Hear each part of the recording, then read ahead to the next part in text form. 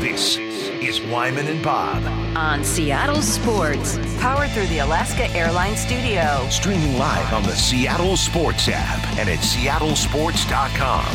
Now, here are your hosts, Dave Wyman and Bob Stelton. Text line is there for you, 866-979-3776, powered by Mac and Jack's Brewing Company. You guys can text in throughout the show, whatever is on your mind, responding to any of the conversation here. Coming up at 5 o'clock, Nick Baumgardner, the senior writer and draft analyst for The Athletic, will join us at 5. We'll talk NFL draft with him and where he's got Seahawks potential players going, where Huskies are going, where Michael Penix is going. I love the diversity in all these mock drafts. Again, we just saw Field Yates released his most recent mock draft, and he had the Seahawks taking Brock Bowers out of Georgia. How about that? Tight end. He is. You watch that kid play this year. He is freaking awesome. I don't think he's going to last that long. To 16? Yeah, I think he's going to be like a top 10. But would you, if he were sitting there, would you be like, don't you, all right, see, this is our Kelce, this is our Kittle. This is what's going to be so interesting this year. Because if that did happen, you would know that that's the best player available. Because they really need a tight end. Well, no, you feel like they've got 3. Yeah, so... But, I think it's going to be interesting to see how this draft goes. And, maybe that's one of the questions. Well, maybe we'll get into that with John, like what his formula. Not asking him to give away any trade secrets, but, just how do you approach when you have a player like that's so good. Now, Brock Bowers may not be as good as I think he is, because I just watched him all year at Georgia, and he was fantastic, just a really good player. But if you don't need a tight end, I guess what you do is like, Moyer, we were talking about, said it before, trade back, if you don't think that the right person is there. So, and I think he's very disciplined that way, but that'll be a good question and some of the stuff that we'll get a chance to talk to John Schneider about over the next, 10, 12 weeks, something like that. Well, it starts tomorrow. In case you missed that bit of news, the John Schneider Show starts tomorrow. So Dave and I will be broadcasting live from the Virginia Mason Athletic Center, and it'll be the first edition of the John Schneider Show all the way up until April 25th, the first round of the NFL Draft. And we will talk to him that night as well. So, it's going to be fun. It's going to be good to talk to John. Meanwhile, we do this each and every week, talk about some of the conversations going on the other shows. We call it the best of the rest.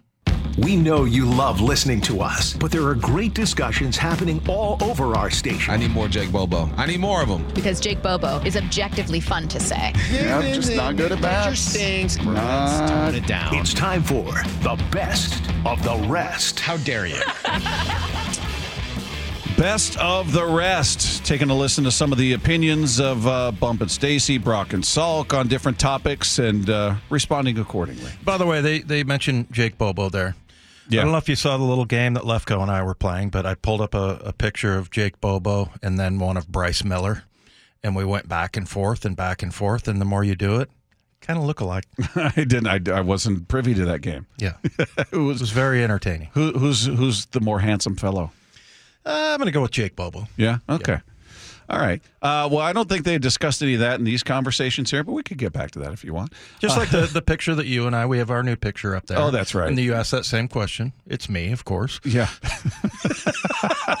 Of course. It is a brand spanking new picture they put up there. If you missed that on the podcast page, you can check that out at seattlesports.com. But let's see. Brock and Salk yesterday were talking about why, in their opinion, the Seahawks might need to trade DK Metcalf. I just don't like where their resources are. But for the most part, this team is heavily invested on the outside, at corner, at receiver.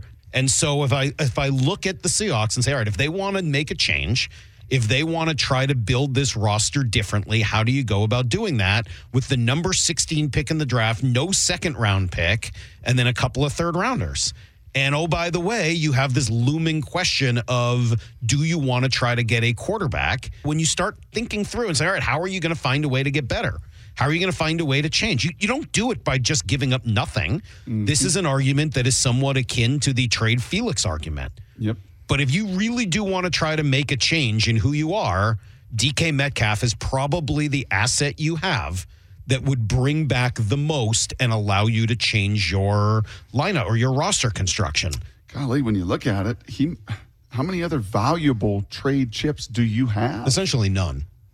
I mean, a Woolen would be a valuable guy, but he's really, really young, and you get him, and you want him to bounce back anyway, and he's much more valuable to you than he would be anybody else. You can start to turn this team into something that resembles what Mike McDonald says he wants. It's a suggestion. It's one way to change a roster that I think is constructed backwards. It's not the only way. There's plenty of other ways to do it. So, Dave, when you're looking at this team and you're seeing the resources that they've spent in these areas, how do you square that? Because if you were to trade DK, who are your receivers? You got JSN, who we like his potential young guy. You got Tyler Lockett, who's getting toward the end of his career. I don't think by any stretch he's finished, but he's getting toward the end of his career. You got Jake Bobo. As we talk, you're taking away your bet. Yeah, and the one part I will agree, he's probably the most attractive trade piece you have. Yeah, on that team.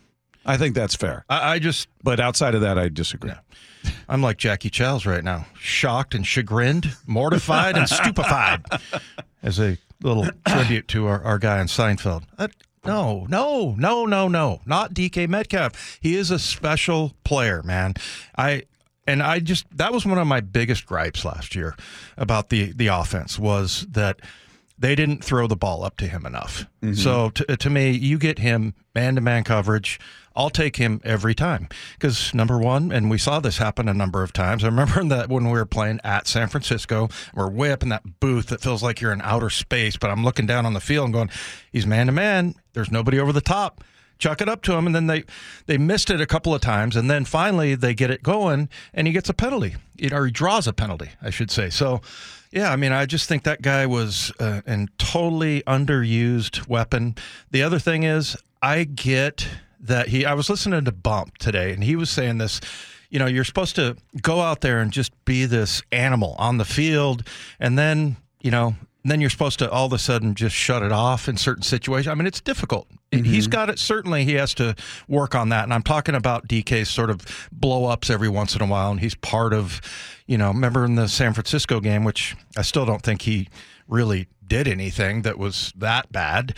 Not as bad as what the 49ers were doing. But I think a lot of people did, yeah. I think a lot of people they don't like that. They think he's spoiled. I mean, he is one of those very polarizing figures on the team where I'll hear from people that I either absolutely love him, like my wife, I was reading some criticism of DK, and she's like, that's ridiculous. He's like the best player on the team. I love DK. So, and then, if you talk to, family members or whatever, a lot of people are out there, neighbors, like, what's wrong with that guy? He's a head case. What's the problem with him? He's passionate, man. I love that about him. The other thing is, right after the game, he's the nicest guy in the world. I don't know. Once I saw him catch that slant and go, 70 yards, and he ran 23 miles per hour. Yeah. I was like, oh my God, this guy is special. Absolutely special. So no, DK to me is don't touch. Leave him alone. You've never had a receiver like him in the history of this organization. Yeah, maybe Sidney Rice. But that size and speed. Was he that tall? I mean, I guess he certainly wasn't that big. He wasn't that, and he's not like that fast. He wasn't DK, maybe the fastest receiver you've ever had. Maybe him and Galloway. I'm not sure, but he came in like ninth or something in the Olympic trials. Oh, that one. Yeah, he's like one of the. He's like one of the 15 or 20 fastest men in the United States. Yeah, I get what Salk is saying, that he's the most attractive trade piece. He is.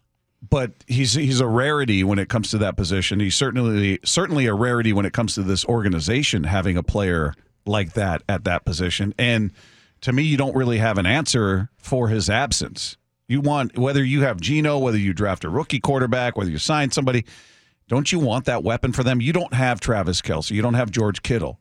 So he's your version of that. Mm-hmm. That's what he is. And I'm not saying he's as good or productive because they're used differently, certainly. But yeah, I don't. That one doesn't make a ton of sense to me. And I didn't quite understand what Salk was saying. They built it backwards. I'm not really sure what he meant by that. That they constructed this roster backwards. Well, is it because you got a receiver first and then your quarterback later? Maybe I don't know. I'm not really sure. I don't really know. Either way, it's outrageous, egregious, preposterous. Yeah. I would be shocked. First of all, I think they really value him. And really what we're talking about Schneider, right? I think he really values him. I mean, we don't really know what these coaches are going to think until they've been around him for a while, but I know that Pete loved him. That's for sure. Well, Bump and Stacy were talking about this. I guess Salk wrote a piece on it, making his case for why trading DK should be something worth considering, and they were talking about having money invested in the wrong places. Of the 5 highest paid positions, one is quarterback, which is going to be the case for any team with a veteran quarterback, pretty much. And then you've got 2 safeties, Jamal Adams and Quandre Diggs, and 2 wide receivers, Tyler Lockett and DK Metcalf. And that's fine, but are you comfortable having that much money invested in skill positions and not up front in the trenches? But should the Seahawks be investing their money in different places? That's a strategy, and it's one that could possibly work. Mm-hmm. I'm not going to knock it. I wouldn't do it because I think that you got to keep a guy like DK. DK don't grow on trees, right? A guy like DK does not grow on trees. And now I'm looking at how Kansas City roster is constructed. Here's the thing, though, with Kansas City. They arguably have the best quarterback of all time. They arguably have the best tight end of all time. To equal a Mahomes and Travis Kelce, you need a Geno, a Lockett, and a DK, and throw something else in there to compete with just their capabilities and their consistency. But you do look at the Kansas City Chiefs, and, man, they've invested in that offensive line. The way that I look at it, similarly, that, you really have to add a huge asterisk to this and say, well, Patrick Mahomes is your quarterback. How much of a factor is he when you're trying to analyze how a team is built, right? But I think that for me, I wouldn't trade DK, but what I like about Salk's point and about the point about roster construction is getting as much a return as possible from your highest investments. Yeah, you want as much of a return on anybody you're paying the most money to. That's true of any position. If it's your quarterback making the bulk of the money, you're hoping he's playing up to that standard, right? And if it's your safety, I hope your safety is playing up to that standard. So I agree with her. That should be any player that's being paid an exorbitant amount of money. As far as where they're investing their money, does that feel like that's punitive, that's hurt them, that they should have invested more in the trenches perhaps? Now, they've made attempts in bringing in Draymond Jones and bringing in Jaron Reed and trying to find them, but they brought in Nwosu, and I know he's an edge guy, but they've tried to address the shortcomings. They trade for Leonard Williams. They give up a second-round pick to bring him here, and hopefully they can re-sign him. Your line, you drafted. You spent draft capital. You spent a top 10 pick on Charles Cross. You spent a pick on Abe Lucas. You spent a pick on Oluwatimi. So you've invested draft capital in those spots. Well, still remains to be seen whether they pay off or not ultimately. But what would you have them do differently, Dave, versus what they've done? I mean, I guess you could always make the case of investing more in offensive line, and I'm just I was trying to think that offensive line with Walter Jones. Just remember in the 2000, you weren't in town, I don't think, but it was 2004, 2005, that sort of era of football where they had Hutch and Walter Jones and Robbie Tobeck and Chris Gray, and I'm blanking on the right tackle. Was it Blackshear? No, I think he was an interior guy, but text it in. 866-979-3776, Mac and Jack's text line. I'm just blanking on it, but really good player. He was I think kind of underrated just because Walt was on the other side. And Hutch, yeah. Yeah, but I remember one time they could not pick up a third down. They ran behind Hutch and Walter Jones with a lead blocker in Max Strong and Sean Alexander carrying the ball, and I'm like, this is automatic. Yeah. And they got stuffed, and I was shocked because that was just something that you just came to. And like Walter Jones, he wasn't going to give up a sack. Yeah. And I remember somebody one time, there was, I think he gave up a couple of sacks in a game. I think it was against the Cowboys. And then somebody in the press conference the next week asked Mike Holmgren if maybe Walter's kind of on the decline. And Mike Holmgren, just about stared a hole through the guy. He's like, have you seen him play? Have you seen Walter Jones play? Yeah. So anyway, that to me is, I was just kind of daydreaming, while he was, Bump was kind of going through the whole part about offensive line. And I'm like, that might be maybe the next. Sorry to cut you off. Yeah. Where would they invest? Because you drafted a top 10. You spent a top 10 pick on your left tackle. So that doesn't, at this particular moment, require a big investment financially. Yeah. Same with your right tackle. He's a draft pick on his rookie contract. You're not going to spend a bunch of money. You brought in a free agent center. You didn't go out and get the best center out there. You're developing, presumably, Oluwatimi, who you spent draft capital on. Yeah. Your guards, you had another one. Phil Haynes was a veteran who was constantly hurt. Bradford got thrown in the fire. That's more draft capital. He's not going to make a lot of money. Yeah. Damian Lewis is still on his contract, his initial contract. So the opportunity to, I guess, spend in that spot doesn't really exist outside of center at this point, does it? Considering the young guys and the contracts they're on? Yeah, but I mean, you kind of have a big question mark with Abraham Lucas, right? With his knee and everything. But yeah, I mean, I think not in the immediate future, but I just think in the long term, to get to the point where you're kind of like Kansas City or Dallas, and the offensive line is just, this is the time to obviously start investing in offensive line, and maybe 3-4 years from now, you have just this solid rock offensive line. And I know you're a big fan of the offensive line. Yes, I am.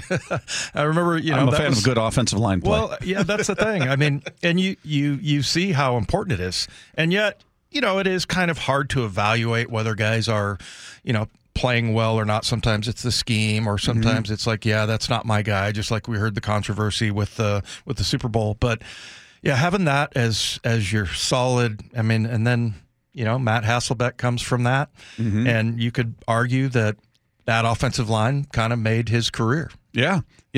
Listen, if you got a rock solid offensive line, it makes everything else look better. It can make an average quarterback look good, an average running back look good, what have you. It starts there and it all trickles down in a good way. Right. Versus when it falls apart there, it all trickles down in a bad way. Well, and like I was saying, that, you get to a point, like it was kind of that way with Quandre Diggs when he would miss a tackle, or when Tyler Lockett would drop a pass. You're like, oh, wow, you notice it. You know, I noticed when they couldn't pick up a 3rd and 2 because they were just so solid. And I feel like that's, one area maybe that they might get back to. One more here. This is from Brock and Salk on Monday, and they are talking about how they feel with a coaching staff that has so many guys that are in first-time roles. What's the level of nervousness on how much youth and inexperience you have now with a first-time coach, first-time offensive coordinator, first-time defensive coordinator, and first-time professional special teams coordinator? Yep, there will be a learning curve to climb. There will be. But I think we'll hear from Mike McDonald that the growth mindset, that the chasing the edges, some of these terms philosophically that are important to him were more important than experience and time on task and age on the job. I said to you, I would have been very nervous hiring somebody that had never called plays before. I don't feel quite as nervous with Ryan Grubb because he's done it for the last decade. Grubb is an O-line guy and has an O-line background, and the relationship with Scott Huff, who he's also going to bring along. There's a little good cop, bad cop that they have had at, certainly the last couple of years of Washington. He does bring, again, a line of scrimmage. That's his background, man. That is his baby. And I think there's an enormous advantage when you want to talk about chasing edges. I think that gives you an edge over a guy that was just a QB or a receiver, or maybe comes at it a little bit differently. This guy comes out of it understanding, which to me was the theme of the Super Bowl last night. Big people matter. Big people matter. Big people matter, Dave. Yes. I think he came up with a new saying, climbing that learning curve. That's a learning curve that you're going to have to climb. Yeah. I hadn't heard that one. I can see that. Yeah. A little bit. It's not way off. It's a unique spin on it. Hadn't heard that. But what do you do you have comfort in the idea that all these guys are first timers? Does it give you pause, or do you feel like no? Basically, what Brock said there, like, yeah, okay, this guy's called plays, and he's an O-line guy, and he's bringing his O-line guy. It gives me pause a little bit. I don't know if you guys talked about this yesterday or not, but we talked about what are the expectations of for the Seahawks in the immediate future, and when they were really down and they lost Russ and all that, I said 9-8, but I said because of Pete and John. Yeah. Well, now it's John, who I trust, but we don't really know what it's going to be like with with Mike McDonald at the helm, and if everybody's going to gel and everything in the first year. So for that reason, I would not be surprised to see the Seahawks maybe take a step back. So does it concern me? No, I don't. It doesn't concern me that they'll get it at some point, but I just think, these guys getting along and, kind of getting to know each other as far as, football, and there's going to be things. And that's the thing.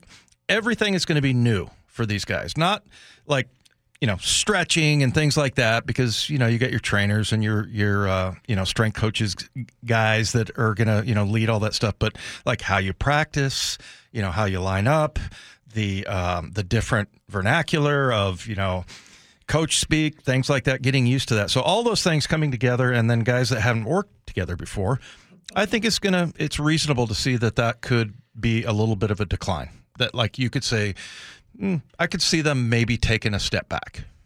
Yeah, I disagree with that. Yeah? Yeah, because we don't have a ton of time here. We can get into this later, but we did touch on that yesterday, and Lefko is more in your way of thinking. Yeah. And I'll give you my rationale, and we'll see if we agree at all. But we're both just kind of pulling it out of our tailpipes. Well, yeah, because we don't know. We don't really know. We don't know what to expect from any of these guys. Yeah. Hey, a reminder: the John Schneider Show begins tomorrow, 4 p.m. Make sure you tune in. We will be live from the Virginia Mason Athletic Center. We're going to be there every Thursday starting tomorrow until the NFL Draft, including our interview with John the night of the first round of the draft. That's on April 25th. So you'll be able to hear our conversations with John every Thursday starting tomorrow. Coming up, we are fully into mock draft season, and we'll weigh in on some of the potential options for the Seahawks coming up. It's Wyman and Bob. This is Seattle Sports on 710. Wyman and Bob Powered through the Alaska Airlines Studio. on Seattle Sports and the Seattle Sports app. We are in full mock draft mode. They're all over the place. You can find them everywhere. Everybody's got a version, 1.0, 1.5, 2.0. I love that you got guys that are doing so many versions of it. That's a lot of work. The one thing is, these guys, and when we talk to Nick Baumgartner, sounds like he does a lot of his own work, because I asked about resources, or sources that you talk to, and he's like, no, I don't. I do my own work. I do my own homework. So, but yeah, it's a lot of work. And I always like asking guys like Ryan Wilson, remember the CBS guy that we have every year. So when you start in next year's mock draft, for like right after the draft, these guys work their tails off on it. Well, some of those come out immediately following the conclusion of the draft. That's become part of the tradition. Like, all right, here's the way too early 2025 NFL draft. Right. So I don't often pay attention to those or even look at them, so I'm not sure how close they ever come. But he's got his draft for The Athletic. He did a 3-round mock draft, and we will speak to Nick at 5 o'clock, so you'll hear that conversation. But staying at 16, which is where the Seahawks are with their first pick, he has them taking an edge rusher out of Florida State, Jared Verse.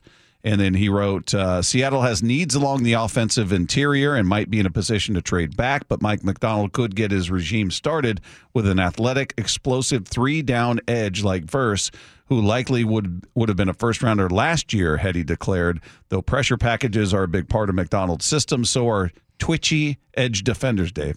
Twitchy. Who can rush, cover, and stop the run. Yeah, I don't know if he fits in or not with the defense that they're going to be running. I was just looking at his numbers. He played 2 years. He's listed as his sophomore and his junior year, so I don't know what happened to freshmen. I guess he's entering the draft. But if you look in those 2 seasons, 25 games that he played, 89 tackles, 29 and a half tackles for loss in 2 seasons, 18 sacks, 9 a year. And then, he's got fumble recoveries, things like that. But do you have a size there? His measurables? Yes. No, I don't actually. But yeah, I don't know if he's like maybe a tweener, and we'll see if that's the kind of guy. And almost, he sounded like in Baumgartner's review of him that he was talking about dropping him, into space. So I'm not sure if he's that kind of guy. He's listed as a defensive lineman. But anyway, I don't, who knows? And I feel like if they get to that point and, he's the best available, then they take him. But, You never know. Maybe it's Brock Bowers. Yeah. You never know. I loved hearing that. I mean, not like that's going to happen or anything, but that was Field Yates, by the way, in his most recent mock draft. But what about this one? There's Field Yates. Just threw that out there. He has the Seahawks taking Brock Bowers, tight end out of Georgia, with their first pick at 16. Nick Baumgartner, who we will speak with at 5 p.m. from The Athletic, has them going with an edge rusher out of Florida State, Jared Verse. And then you look at CBS Sports. They've got number 16, Jackson Powers Johnson, an O-lineman out of Oregon. And they say one of the darlings of the Senior Bowl, Powers Johnson is perhaps the best interior blocker in the entire draft at 6'3", 320. He could play guard or center for the Seahawks team that is filled with youth up front. New offensive coordinator Ryan Grubb, formerly at Washington, is certainly familiar with Powers Johnson's handiwork. Yeah, maybe not. I'm not so sure that he was watching a lot of their center, but yeah, I mean, he's got a feel for it for sure. And that's kind of what we were talking about. I like that move, but I feel like Brock Bowers would be the one that'd be the sexy pick. Yeah, that would be the one where it's like, okay, this is definitely best player available because they don't really need, and you see the value of the tight ends. I mean, part of why San Francisco, I think, lost the Super Bowl, they didn't get their tight end involved. Kittle. 2 catches, 4 yards. Yeah. So, and then you saw on the other side, in the first half, they weren't getting Kelce involved. And then the second half, what did he explode for, like 9 catches? 90-plus yards, almost 100 yards, 9 catches on 10 targets. Yeah. So, this, tight end, very, very important position. So I could definitely be excited about that. But hey, if they start to build their offensive line I don't think anybody thinks that's the opposite of sexy pick, right? The trenches aren't sexy. You take the guard, especially a guard. I mean, offensive tackle, okay, but if you go guard or defensive tackle, you're going, okay. Yeah. An interior, either side of the ball, which they need. These are needs. Right. I would argue the defense is still the bigger need because that's the side of the ball that certainly struggled the most last year. We don't know. You hope they're going to get Big Cat back, but we don't know. Jaron Reed's still there. He signed a 2-year deal, so he's still there. But it was problematic. Yeah. The defense was problematic. So if you're looking at which side of the ball is most pressing, it's defense. And if they went with a defensive tackle and an interior guy, we'd be going, all right, it's not the well-known flashy skill player, the skill position guy that everybody knows, or it's not Bowers, but it's necessary, and it could go a long way, certainly, into fixing what ailed them last year, which was basically everything on defense. Yeah. By the way, I think with a lot of these mock drafts, they'll do the first 3 rounds, and people will see the Seahawks don't have a second round pick, and that's because of Leonard Williams. Well, until they trade DK. Yeah. Right, because what would you get back for DK? I don't even know. Would you get a first rounder? Is that maybe not? I don't really ever see that. I don't think you get anything that would make it worth the trade. Yeah. I think he's got much more value to you than a potential of a second round pick. Well, is Russ's trade like the biggest haul ever? I mean, I'm not talking about the quality of picks, but I'm like the number of picks. No, I mean, I think it did trade his whole draft for Ricky Williams, and then you had the Herschel Walker trade. I think those are 2 of the but if recently, and again, my point being that unless it's a quarterback who's a franchise quarterback, you're always disappointed when you trade for a draft choice. Yeah. Yeah. So do you look at this, and I think you and I agree that the most pressing position group on the entire team is linebacker because of the uncertainty. You got 3 free agents there. Your 3 starters are free agents. Devin Bush, Bobby Wagner, Jordan Brooks, all free agent. We have no idea what their plans are, if they're going to bring back one of them, none of them, 2 of them. Who knows?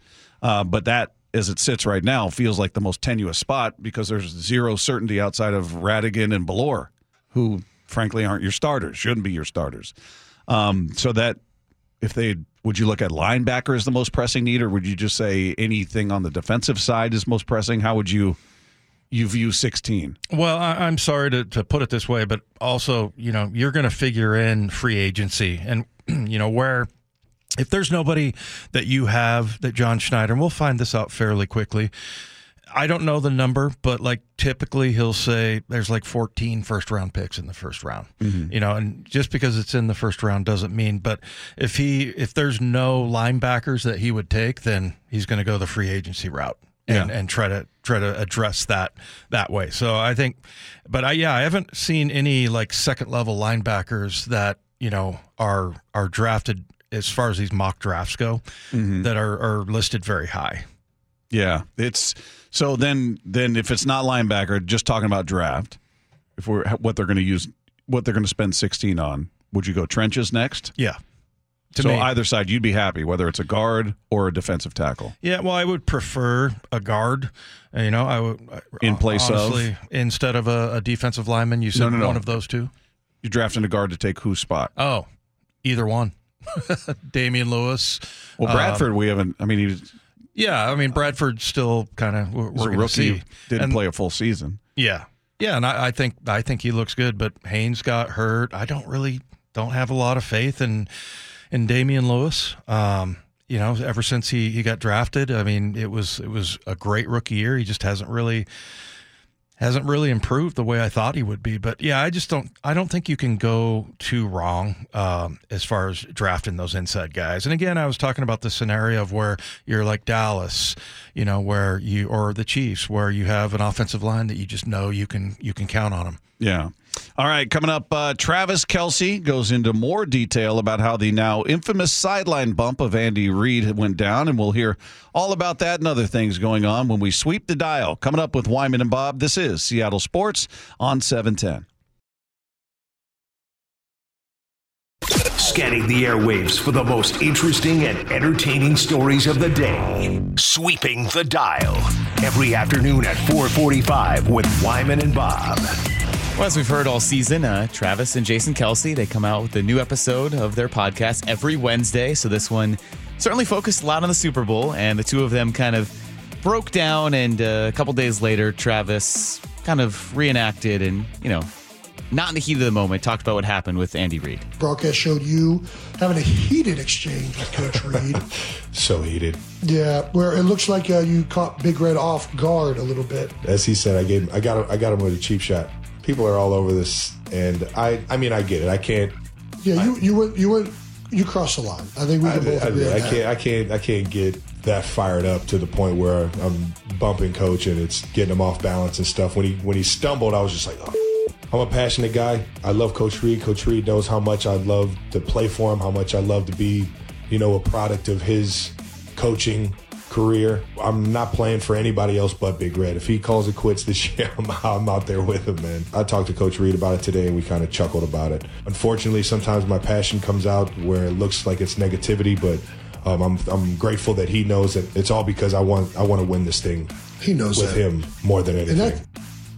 Yeah, we talked about this yesterday. The way they handled it, I thought was great, and that you and Moyer as well have said, or Schlereth, yesterday. We talked to him about it. He talked about, I think he's told the story with us before, where he took his helmet. He says he basically hit his offensive line coach in the chest and said, if you think you can block him, go ahead and give it a try. And he basically says, I knocked the wind out of him with my helmet. And that in the end, these are things that happen quite often, but most often they're not on camera. This one was in the biggest game of the year, so people had a big reaction to it in the moment. But yeah, it sounds like no big deal. Andy Reid, even after the game, was like, no, that's, everybody squashed it. Like, this is nothing. Well, and I heard this more portrayed like Jason, telling his younger brother, you can't do that. Yeah. Well, he'd already sort of admitted to it, but yeah, and so they had a talk. I like that they both call him Big Red. Yeah, but yeah, you remember Kelce had him as a head coach, right? I think he for maybe a year or two in Philly. Yeah, in Philadelphia. But I love the way that Andy Reid handled it is what I love the most. He didn't really react. He didn't react like if somebody's freaking out, the last thing you want to do is freak out back to them, right? Yeah. I coached with a guy, the head coach, and we were getting a bunch of penalties, and it was like a heated rivalry game. So he goes out to the middle of the field and just, you guys need to calm down, and just freaks out. And I'm like, meanwhile, you're exhibiting the behavior that we're trying to avoid them away from. Everybody relax. That's awesome. Sweeping the dial. Well, yesterday on NFL Live, Dan Graziano kind of broke down whether the hire of Ryan Grubb makes it more likely that the Seahawks would draft Michael Penix. A lot of people are going to want to connect those dots between Grubb, the new offensive coordinator there, and Penix, who he coached in college, and that maybe that's part of their thinking. But they could also be in a situation where they would trade up from 16 if they were looking to draft a quarterback. Remember, they did a lot of work on the quarterbacks in last year's draft. They went out to the pro days and saw and talked to Stroud and Young and Anthony Richardson. They were picking 5 last year because they had that Broncos pick from the Russell Wilson trade. They didn't have taken one. All those guys were taken before they picked. You know that Seattle is looking around with the idea that at some point they're going to need to find their long-term solution at that position. And Geno Smith, as well as he's played for them, 33 years old, it's possible they just don't see him as that. Remember all those pictures they would tweet out with that quarterback from last year, C.J. Stroud or Anthony Richardson, and they're all it was Pete and John and their whole group. They took pictures with all of those quarterbacks and posted them. So everybody's like, they like Richardson. They're going to move up to get Stroud. They're going to get Bryce Young. They didn't go with any of them. They went with Witherspoon. But that was kind of funny last year how they had that out there and it got everybody speculating and talking. Yeah, I thought it was kind of funny. I think that it was obviously planned. They're trying to get some kind of a reaction, but I don't know, with having Grubb there, I mean, keeping it positive, he's probably going to be able to tell them, hey, this guy can do more than you think and this and that, but also he knows all of his negative things too. So let's, like we say, when you go somewhere new, whether it's free agency, you go to a new team, some of the stuff that and that are on the bad part of your checklist, they don't really have that. I mean, it's really something that's more positive, and Grubb might have some of the things like, well, he tends to do this. So I don't know if that would actually help him or hurt him. Sweeping the dial. Justin Fields, that was a name that was thrown out there yesterday, talking about potential other options for Geno Smith. Well, he is, under contract. So Field Yates this morning on ESPN Radio kind of broke down what he thought the draft trade compensation would be if you have to give up some picks for Justin Fields. I don't think a first-round pick is in play for Justin Fields, but if I'm Ryan Poles, the Bears general manager, I want at least a second-round pick and perhaps a little extra goodies to make this deal worthwhile for the franchise. If I'm the Pittsburgh Steelers, I own number 50, the 50th pick overall in the draft. I'm calling Ryan Poles. I'm saying pick 50 and something else to get this deal done with the Chicago Bears to make Justin Fields the new centerpiece of this Steelers offense and give you a player at quarterback that a team actually fears for the first time since Ben Roethlisberger was under center in Pittsburgh a few seasons ago. I know we don't watch a lot of Bears football, but Justin Fields' name is coming up a lot. It's because they're going to take Caleb Williams with their number 1 overall pick, so he now becomes expendable, and who wants him? I just haven't seen it from him. He's not Trey Lance, but he is sort of approaching that. I mean, look, the guy can run.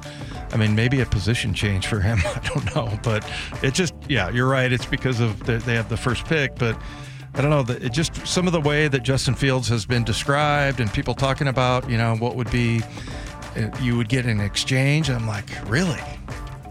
I don't quite get. I get the potential. I get looking at him going, hey, man, this is a guy who runs really well. He's 24 years old. He's going to be 25 next month. So still got the bulk of his career in front of him, certainly. Maybe the system in Chicago wasn't great for him. I don't know. But just looking at the moments we've watched him and then looking at his overall numbers, his first year he completed under 60%, 58.9. Second year, 60.4. Last year, 61.4. He's last year, 16 touchdowns, 9 interceptions. Year before that, 17 touchdowns, 11 picks. First year, 7 touchdowns, 10 picks. I mean, he hasn't done anything outside of his running ability that's really, in his second year, he ran for over 1,000 yards. So he's dangerous that way. But as a quarterback throwing the ball, I haven't seen that thing that says, I'd give up this many draft picks. Get him in here. He's the solution. I'm kind of rooting for the Bears to get their guy, so that they can have somebody that they can put on the top of the list as far as quarterbacks. Of all the quarterbacks they've franchise. Yeah, I'm kind of rooting for them because right now, who is it? Their leading passer is it like Tom Zach or? It was Tom Zach. But they got to the Super Bowl with McMahon and Rex Grossman. He was the quarterback against the Colts. That was the Prince. That was in Miami. Yeah. When it was pouring rain. That's right. So, yeah. They Sid Luckman, Dave. It's Sid Luckman. It's so weird. It really is that they haven't had anybody. I mean, you look at the Seahawks who have been around a lot less time, and we've had Matt Hasselbeck, Dave Craig, Jim Zorn, Russell Wilson. Yeah, it's. I don't know, them and the Browns, I feel like have just churned through quarterbacks. Yeah. Churned through them. Yeah. So there you go. All right, Sweeping the Dial is powered by Seattle University men's basketball. Coming up, there's an intriguing off-the-radar name for the Seahawks in the draft. We'll talk about that with Nick Baumgartner of The Athletic. He's going to join us next here with Wyman and Bob. This is Seattle Sports on 710.